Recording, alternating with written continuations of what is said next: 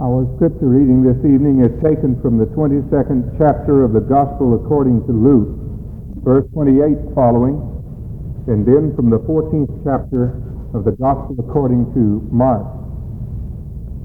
This is that grand scene in the upper room when Jesus gives his farewell discourse to his disciples. It's one of the most precious possessions that we have in all the records of the Gospels. I'm sure that if you lost a loved one and someone had been with that loved one in the parting hours of that one's life, that you would have treasured every word that fell from their lips in those closing hours of life. Well, it is so when Jesus speaks these last words to his disciples.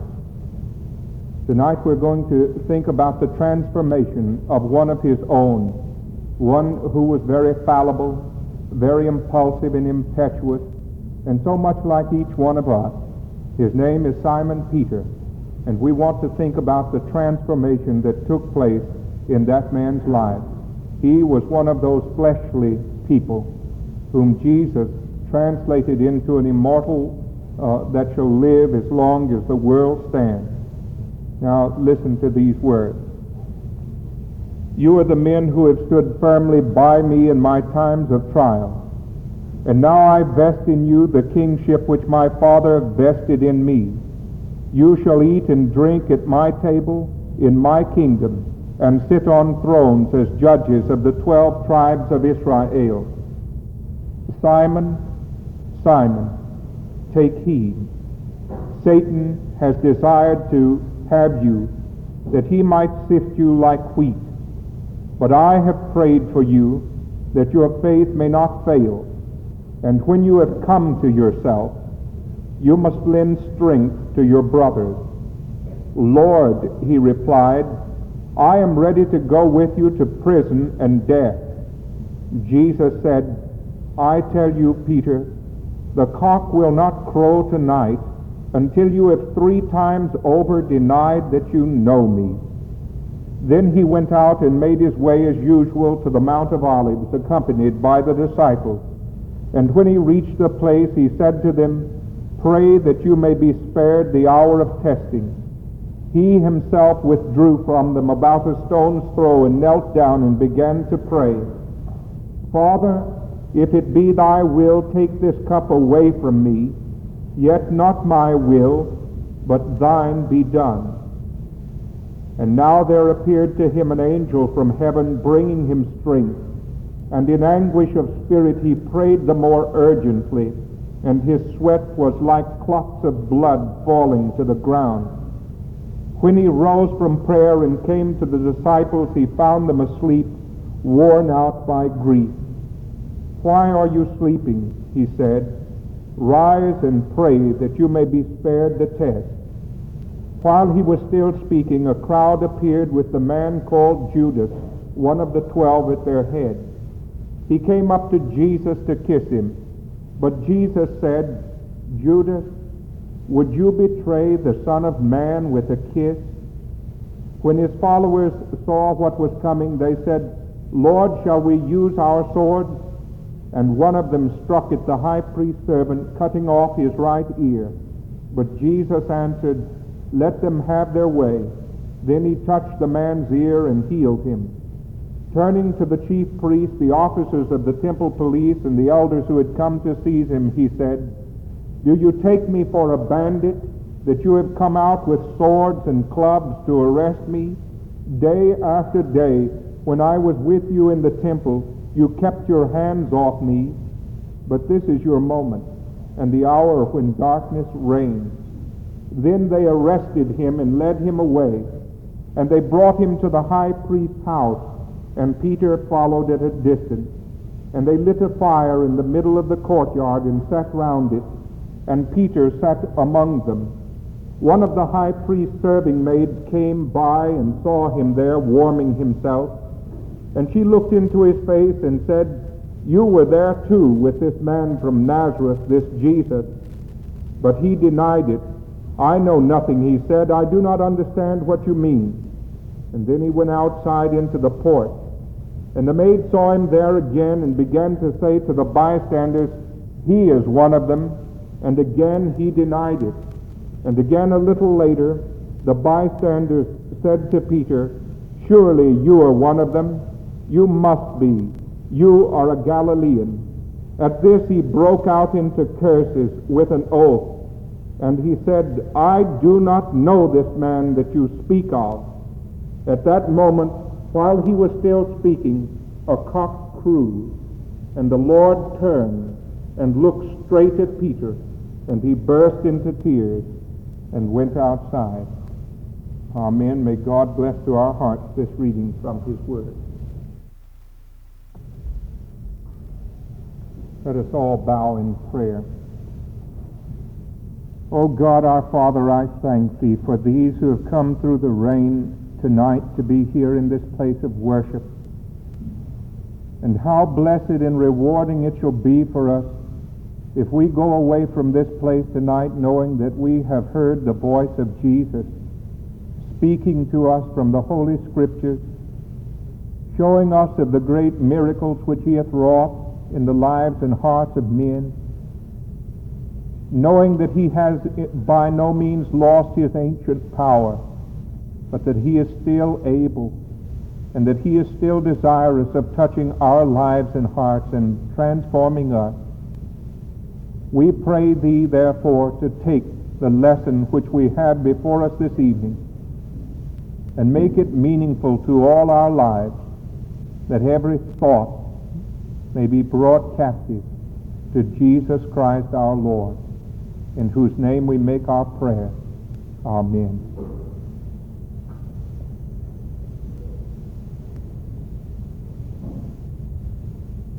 One rainy day in February 1961, on February the 3rd to be exact, I took a 10-penny ride on a bus from Tottenham Court Road in the city of London out to Highgate Cemetery and sat down and looked at the grave of Karl Marx. I had this little New Testament with me, and I wrote these words inside the flyleaf.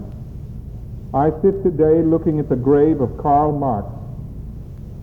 Atop a huge cubicle of granite is the massive bronze head, eyes set back in a determined way, but with the cheeks and beard of a Kris Kringle.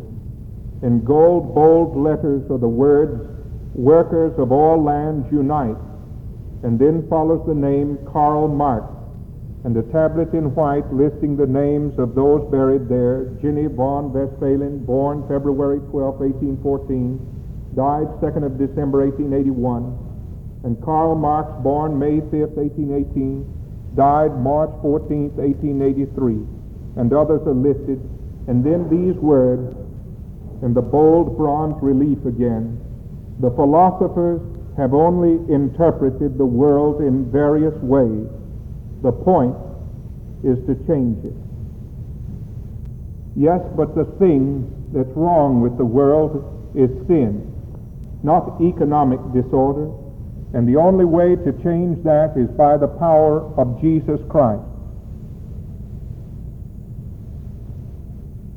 I read in your hearing a few moments ago of an upper room in which Jesus Christ met with his disciples, and in which he gave his farewell.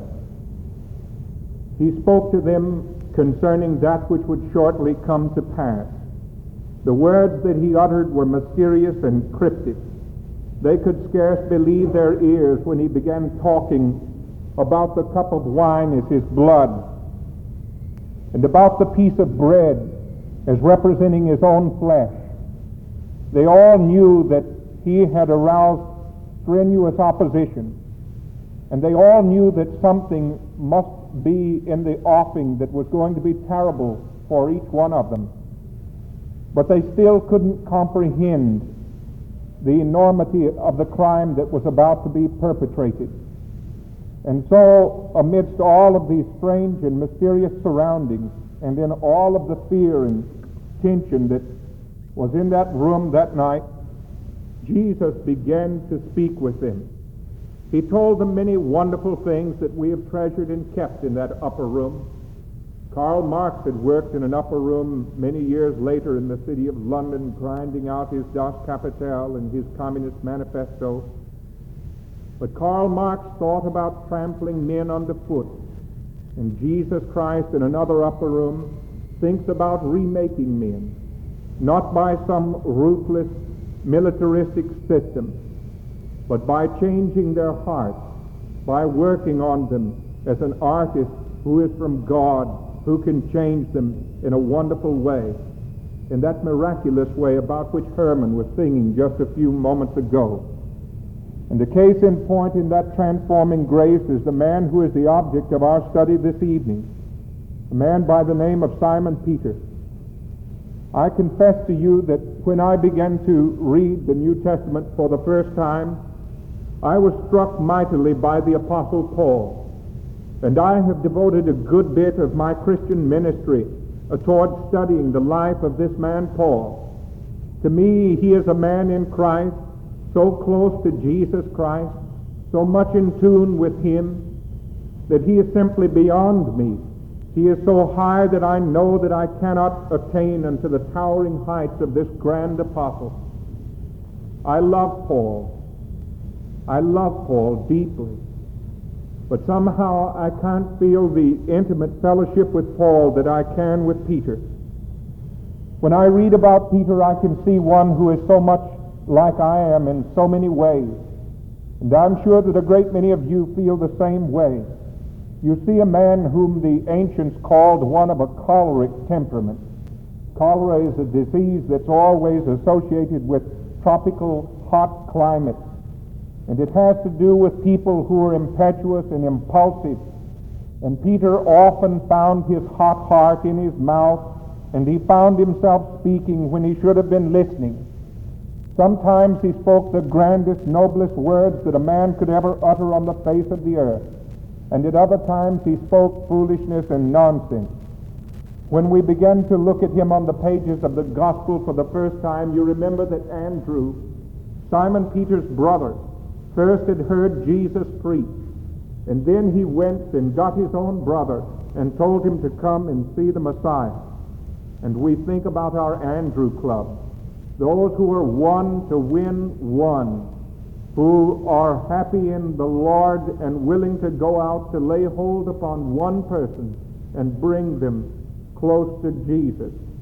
And I can tell you that one of the surest tests of your Christian faith will be in your desire to win the people of your own household. They know you. They know how you are and how you do when everyone else is not around. And a very important test of your faith will be your desire to win someone in your own household, your own brother, your own sister, your own child, your own husband, your own wife, your own relative. This can be a great test of faith. Well, Andrew went and fetched Peter and brought him to Jesus. And then Andrew seems to sink into oblivion. From then on, we begin to see no other name other than the name of the Lord Jesus himself that appears more on the pages of the four records of the gospel than that of Simon Peter. When you read through the Gospel of Mark or the Gospel of Luke or Matthew or John, it seems as if Simon Peter is saying something on every page.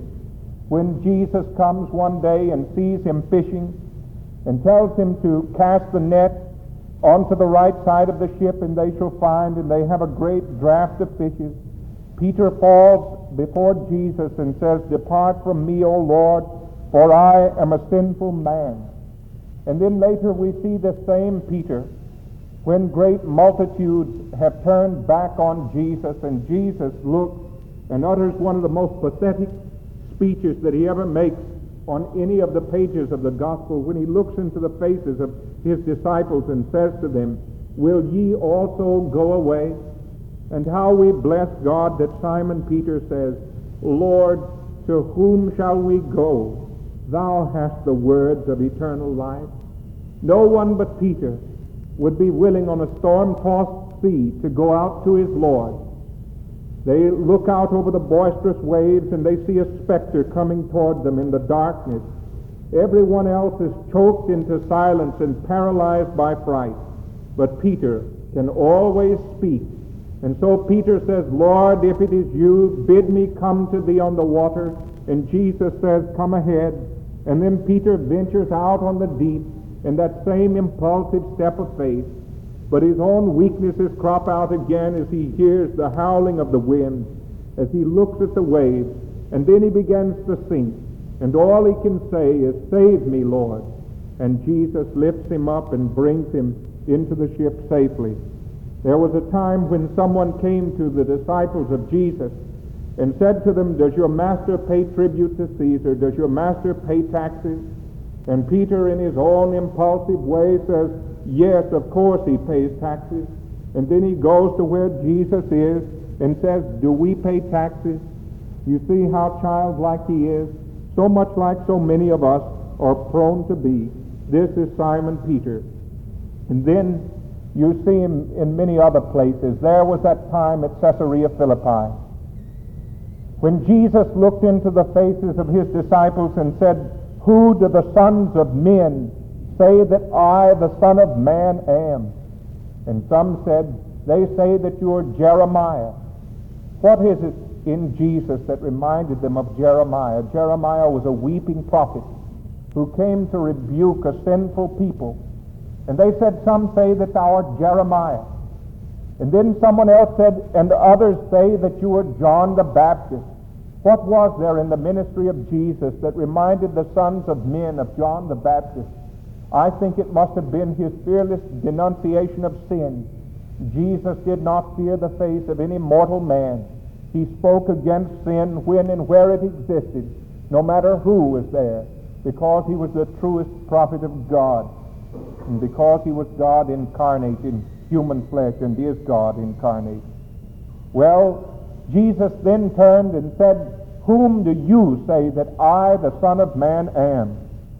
And the rest of them are baffled by this great question. But Peter gives his grand answer when he says, thou art the Christ. You are the Messiah, the one who has been promised. You are the Son of the living God. And Jesus did not say to Simon Peter, oh, Peter, you've misunderstood me. I'm only one of the great teachers of religion in the world. He did not say, oh, no, Peter, I'm not the Son of God. I'm just another one of the prophets who has come. As many of our religious teachers try to push off on our young people in schools today. No, Jesus gave Peter a theological examination. He said, who do you say that I am?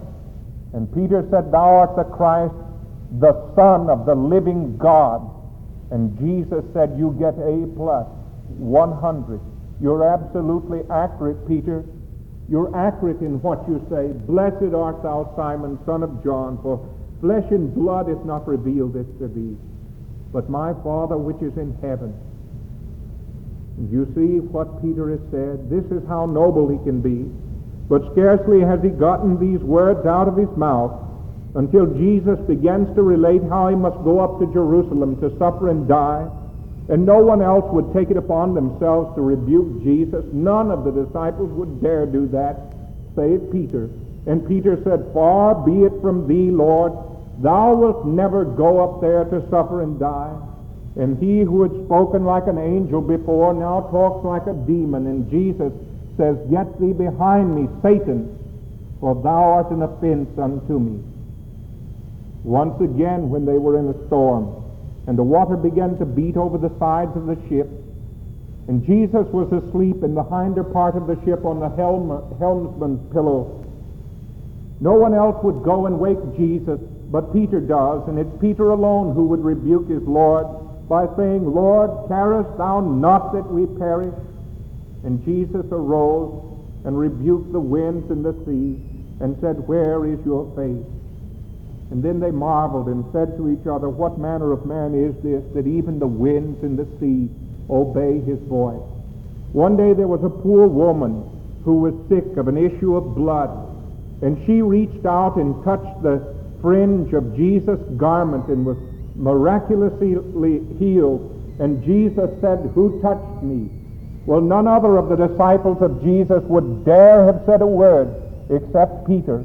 And Peter said, Lord, in this press of people, do you ask who touched you? You see how impulsive he can be? Well, in that last night, this Peter, you remember Jesus had met him and he said, your name is Simon, shifting sand. Simon, a reed that is tossed back and forth with the wind, fickle and going in every direction. But I'm going to make you into a rock, Petros. And upon this rock, upon people like you who believe in me, will I build my church, and the gates of hell shall not prevail against it.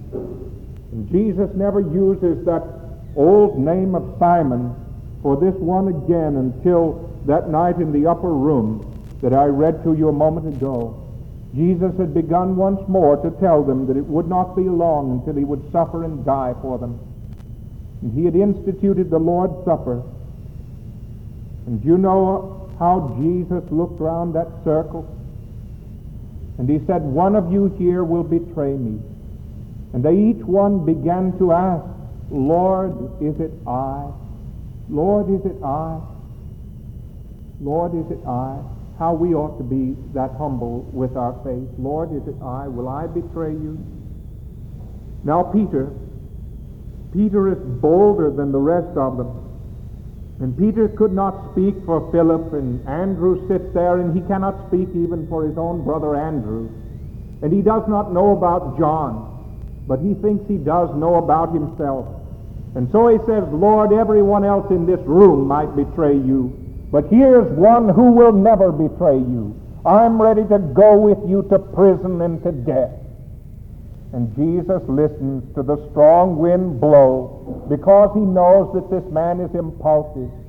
And like a father who looks at a child whom he knows is wayward and has his weaknesses, Jesus says, oh, Simon, Simon, I know you so much better than you know yourself. I know that before this very night is over, you will have denied that you know me. And Peter must have been offended by this. Jesus said, Satan hath desired to have you that he might sift you like wheat. And Satan is always looking for anyone who claims to be a follower of Jesus, that he might sift them as wheat. There's one thing about the sifting process of Satan that you may be dead certain of. Satan will always sift out the good that is in you and leave only the husks and the dirt and the filth, that which is useless and of no value at all. He's always sifting. He's always trying to take out of you that which is good and Christ-like. And he was about to commence his ministry of sifting upon Peter. And you remember what Jesus said to him? Satan hath desired to have you that he might sift you as wheat. But Jesus said, I have prayed the Father.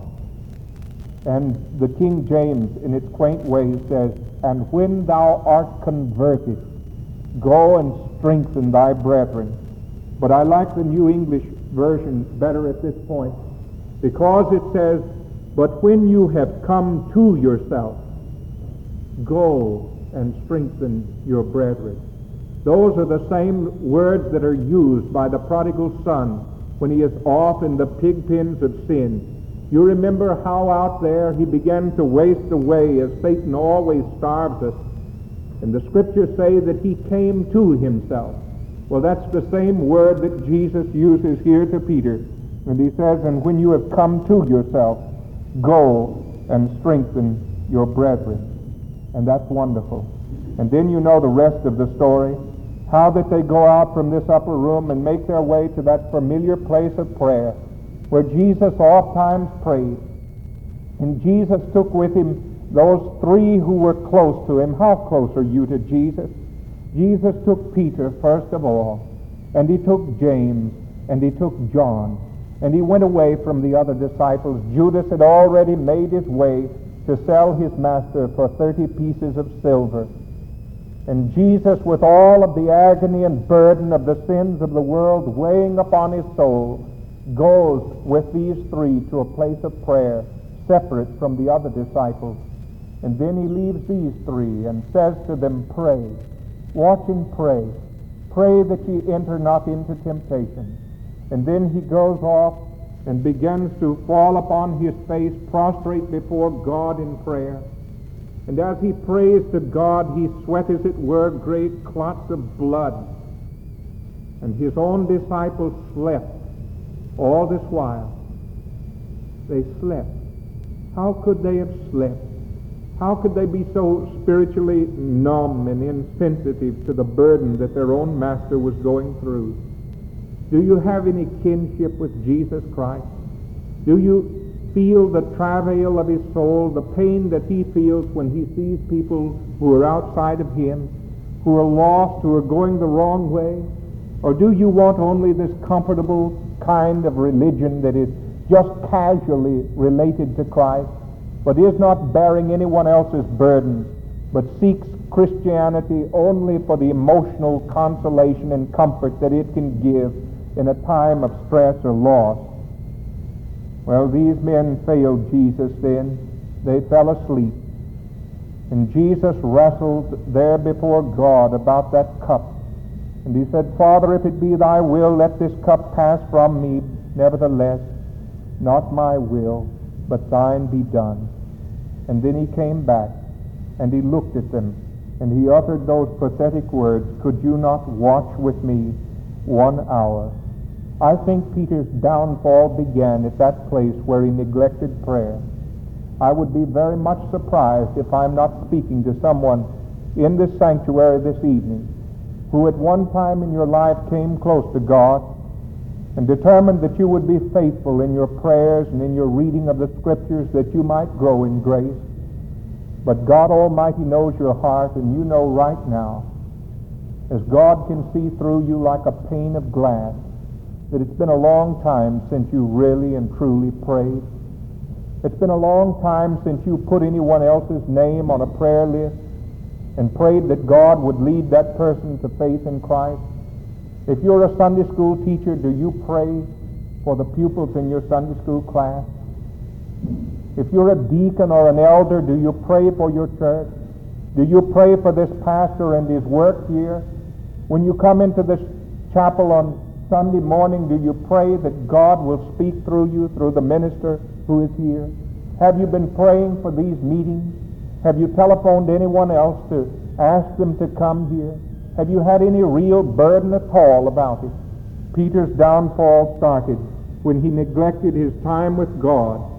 He became spiritually dull, and he began to fade away.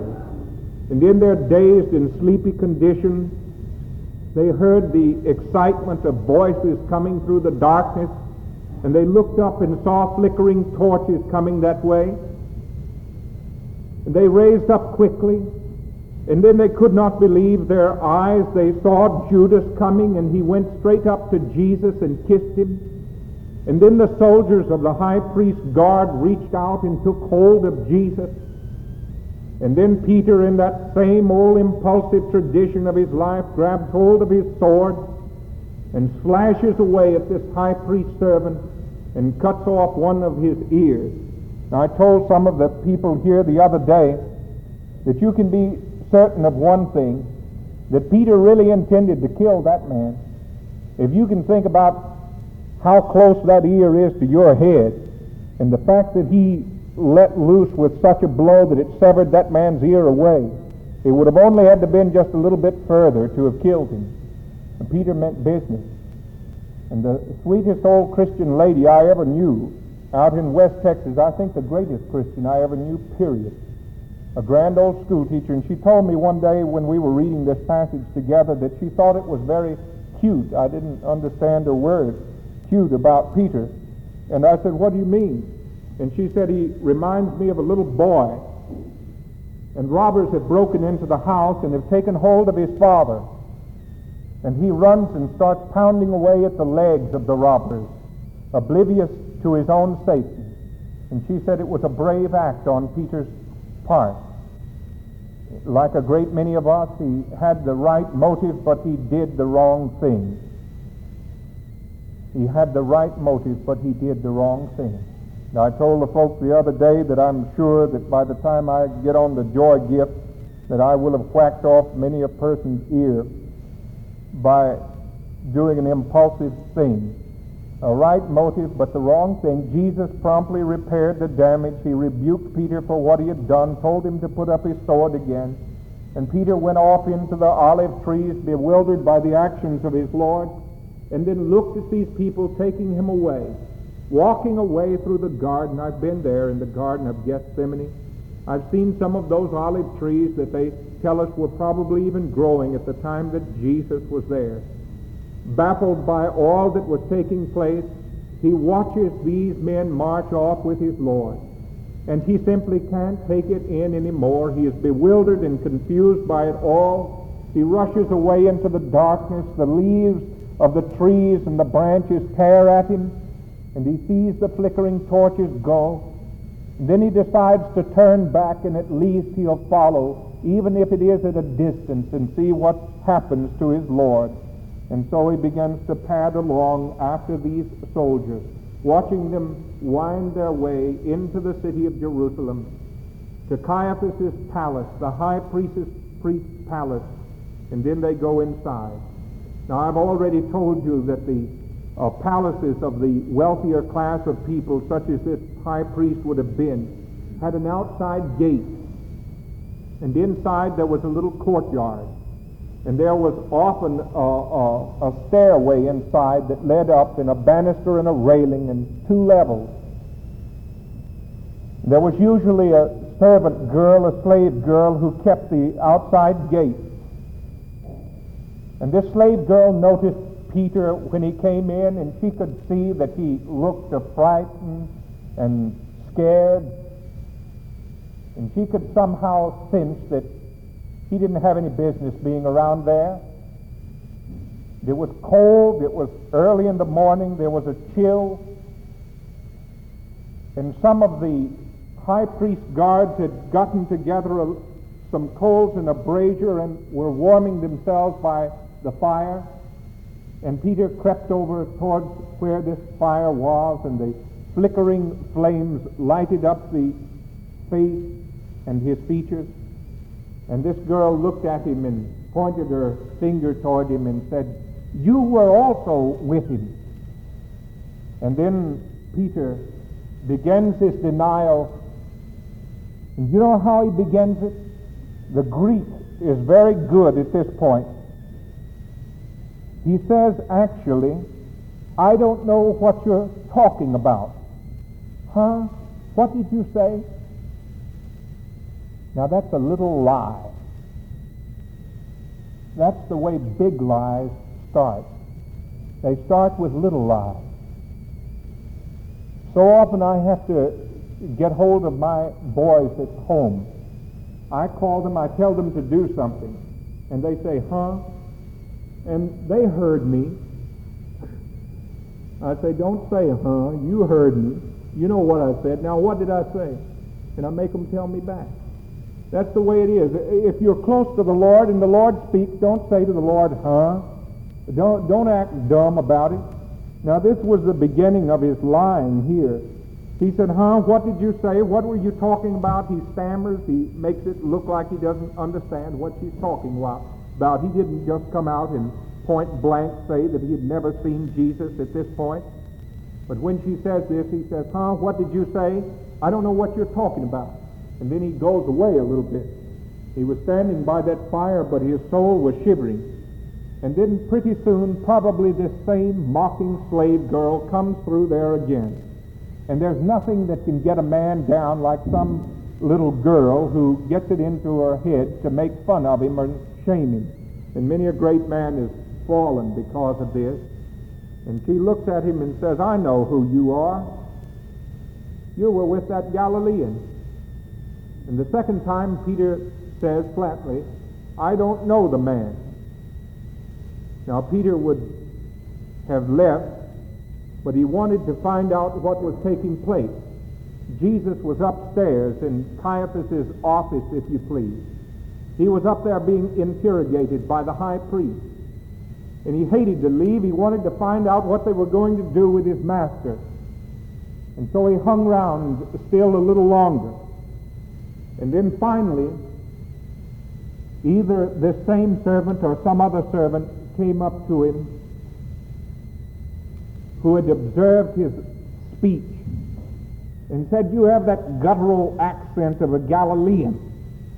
You must be one of them." And this time, Peter's words were with an oath. And we read this only in the Gospel of Mark. And the Gospel of Mark was dictated to John Mark by Simon Peter, and he wrote it down. And Peter tells this on himself. He's the only one of the evangelists who tells it on himself. He denied him with a vehement oath which said in effect, "May I be damned if I ever heard of the man." Well, these people were startled by such vehement language. His face had grown livid and purple, and he had screamed out this oath. And they drew back and looked at one another, dumbfounded that he should have spoken this way. And just at the time that he ripped out that oath, there was a commotion, a noise from upstairs, and he turned and looked toward the high priest's office, and just as he did, Jesus was coming down those stairs, and he looked at Peter, and their eyes met each other. And out in the background, a cock crew, and that shrill sound of the crowing of the cock, and that look of Jesus into his eyes melted his heart, and he burst into tears and went running out into the darkness outside. That's what happened in that one dramatic moment. The Lord turned and looked upon Peter, and he burst into tears and went outside in the darkness. And doubtless the people were all by this time laughing at what was taking place. Here was the big burly fisherman's worst hour. Here was the time when he had shown his worst side. Now I want to say this. That look of the Lord Jesus is all that saved Peter from being another Judas. I'm convinced in my soul that Simon Peter would have gone out that night and found himself a juniper tree and tied a noose tied around it and thrown it over a limb and hanged himself in despair, had it not been for the look that Jesus gave him in that hour. Jesus looked, and the look of Jesus was not wasted. He could remember that look, and it haunted him. Perhaps John was there in the high priest's courtyard, and he followed Peter away into the darkness, trying to assure him that Jesus would not cast him away. And Peter went out into the darkness and wept bitterly. But he could not get that look of Jesus out of his eyes. He had used language such as he had not used since he first met Jesus. He hadn't spoken that way in years. And now he had failed him so miserably. But still he knew that somehow there was hope even for him. And even in his despair, he kept thinking about that. You know, I think that Peter must have thought about all of the looks that he ever received from Jesus. I think that he thought about the first time that he ever saw Jesus when he was down by the seaside mending his net. And Jesus came and looked into his face and said, "Come after me, big fisherman, and I'll make you to be a fisher of men." I think that he thought about all of the times that he had gazed into that face. And he was broken. He was broken, and we would have had another Judas on our hands. And if you are tempted to despair as far as your faith is concerned, and you feel weak and that you have betrayed your Lord, then don't let the look of Jesus be wasted on you. One time the distinguished Archbishop of Notre Dame Cathedral in Paris was preaching a great sermon. And in the course of his sermon, he told with great eloquence how once 3 young servicemen, sailors, had come into that very cathedral, that they were gay and godless and worldly, and that 2 sailors begged the other sailor that he would not go to the priest who was hearing confession and make a bogus confession to him. Go and make up a lie and make confession to him. And the priest heard their plotting. And the man went into the confessional booth, and he reeled off some story. And when he had gotten to the end of his confession, the priest told him, he said, you know, with every confession that I hear, there is always a penance that must be performed. And the penance that I give to you is that you must go out of this confessional booth and up to the high altar and look into the face of the crucified one and say out loud, as loud as you can speak, all this you did for me, and I don't care a damn. And he said, that's your penance. The young man came out of the confessional booth, and he reported to his companions that he had fulfilled his bargain. And they said, oh, no, you haven't fulfilled it at all. You must go and do the penance, and then we will pay you the wager that we owe you. And so he brazenly walked up to the high altar, and he looked up at the figure representing Jesus nailed to a cross, and he said, all this you did for me, and I,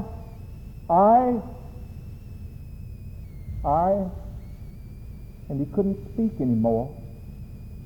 He couldn't say those words. And the Archbishop at this point in his sermon told that great congregation in Notre Dame Cathedral, he said, I was that young man. And that's when I met Christ. That's when I was converted. And when you look into the face of Jesus, things can happen to you. He can make you what you ought to be. The crowing of that cock never ceased to be heard in Peter's ears. I think that all of his life long, he remembered the crowing of that cock in that night. And then it's wonderful to read how Mark, you remember Peter dictated the Gospel of Mark to John Mark. Right at the close of the Gospel of Mark, when the glorious resurrection of our Lord has come, and the women have gone early in the morning to the sepulchre, do you remember what the angel says? Go tell his disciples and Peter that he is risen from the dead. Jesus put that in because he loved this man, and he wanted him to know that he was worth salvaging and saving. Jesus cared for one single individual. Jesus cares for you. Peter was hurt because he had denied the highest love that he had ever known in his life, because he had denied his Lord.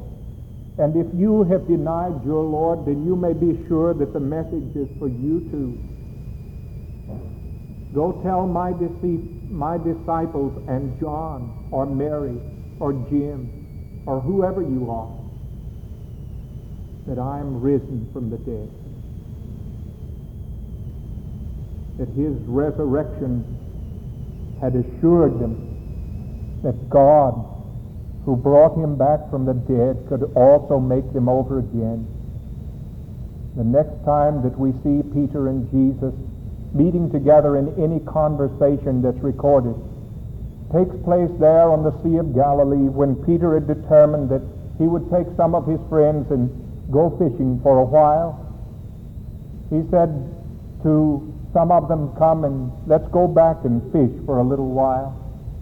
They went down to the sea, and they took their old boat, and they lifted up the wet ropes of the tackle, and they cast it out into the sea, and they fished all night long, and they had not taken anything.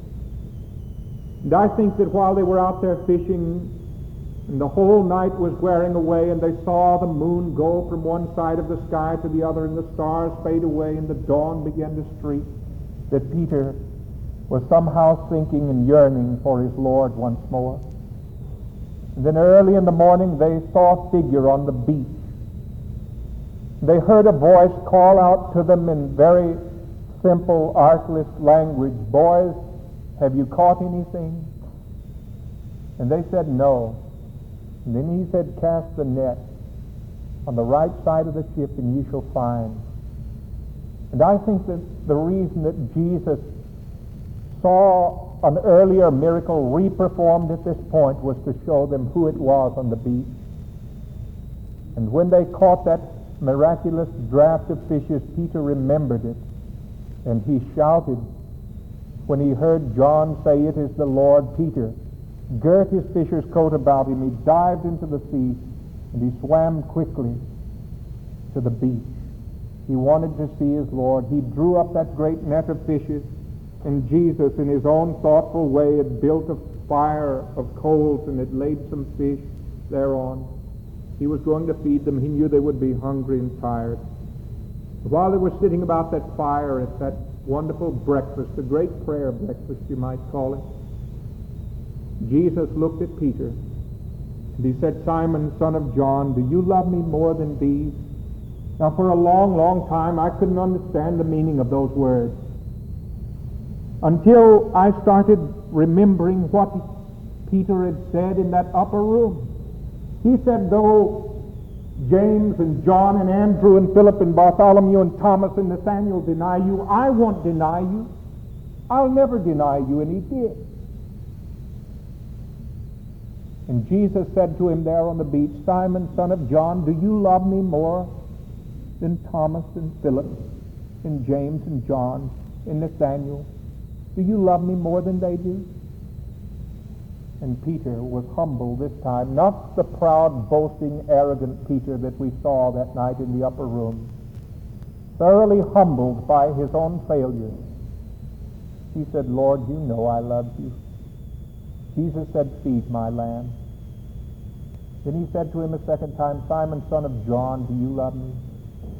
And he said, "Lord, thou knowest that I love thee." He said to him the third time, "Simon, son of John, lovest thou me more than these? More than these love me?"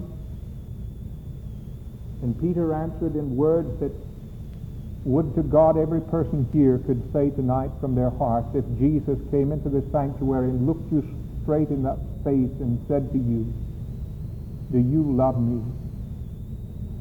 And you could reply, "Lord, you know everything. You know that I love you." Well, Peter could, and he did. Now, Jesus said he was going to build his church on this type of person. And if you have ever seen a transformation, all you have to do is turn to the book of Acts and read it. Read when the Holy Spirit has at last come upon his people and the transformation that's taken place in the life of them. And look out there at one who is preaching to these same servants who were there and heard him deny his Lord, to the great high priest himself, to the Roman soldiers who nailed him to the cross, and see who's preaching. Who's afraid now? It's Peter plus at Pentecost, and he's not afraid of anyone. And he preaches for the Lord Jesus in such great power that thousands of souls are converted and are baptized then and there. He preaches so wonderfully that they have to go and put him in jail. You can read it all in the book of Acts, how that one night he is asleep between two men, chained to them asleep. I've often thought about that because I get so upset when someone criticizes me for this or that and I can't sleep. And here Peter is asleep with chains on his wrists, not knowing but what the next day he might be put to death. You see how God transformed him? That's Peter. He's transformed now. That's the rock. And you can be a rock just like him, and I can too. And Peter preached Judas's funeral sermon on Solomon's porch. And do you know, I think that Peter all his life long when he preached, and if Peter was here tonight, I think he would say to every one of us, he would say, "Listen to me. I don't care how poor a disciple you've been. You couldn't have done any worse than I've done. I don't know who you are or what you've done," Peter would say, "but look at me and look how the Lord changed me. And he can still change you too. And he will. Accept him. Believe on the Lord Jesus Christ, and thou shalt be saved." Let us bow in prayer. Our time is all gone now, and I'm just going to give a simple invitation and ask you to raise your hand if you've never accepted Christ as Savior. And then if you'd like to, you may speak with me or with the pastor of the church following the benediction. If you've never accepted Jesus Christ as your Savior, he said, "Come unto me, all ye that are weary and are heavy laden, and I will give you rest." He said, "Him that cometh unto me I will in no wise cast out." He who received and transformed Simon Peter is here tonight, and he'll receive you. And if you've never accepted him, and you want the prayers of a Christian friend, would you just slip your hand up and say, "Pray for me. I want to accept Christ tonight as my Savior"? Is there anyone anywhere? Just raise your hand quickly and then take it down again. Yes, I see your hand. Is there anyone else before we close? Yes. Let me ask this. I think there are a great many of us who sense in our own hearts that we haven't been walking very close to the Lord. If you really feel the need of rededication in your life, would you raise your hand and say, "Pray for me. I want to rededicate my life tonight to Christ"? Would you raise your hand? Yes, God bless you. Thank you. And you, and you, and you. Yes. Yes.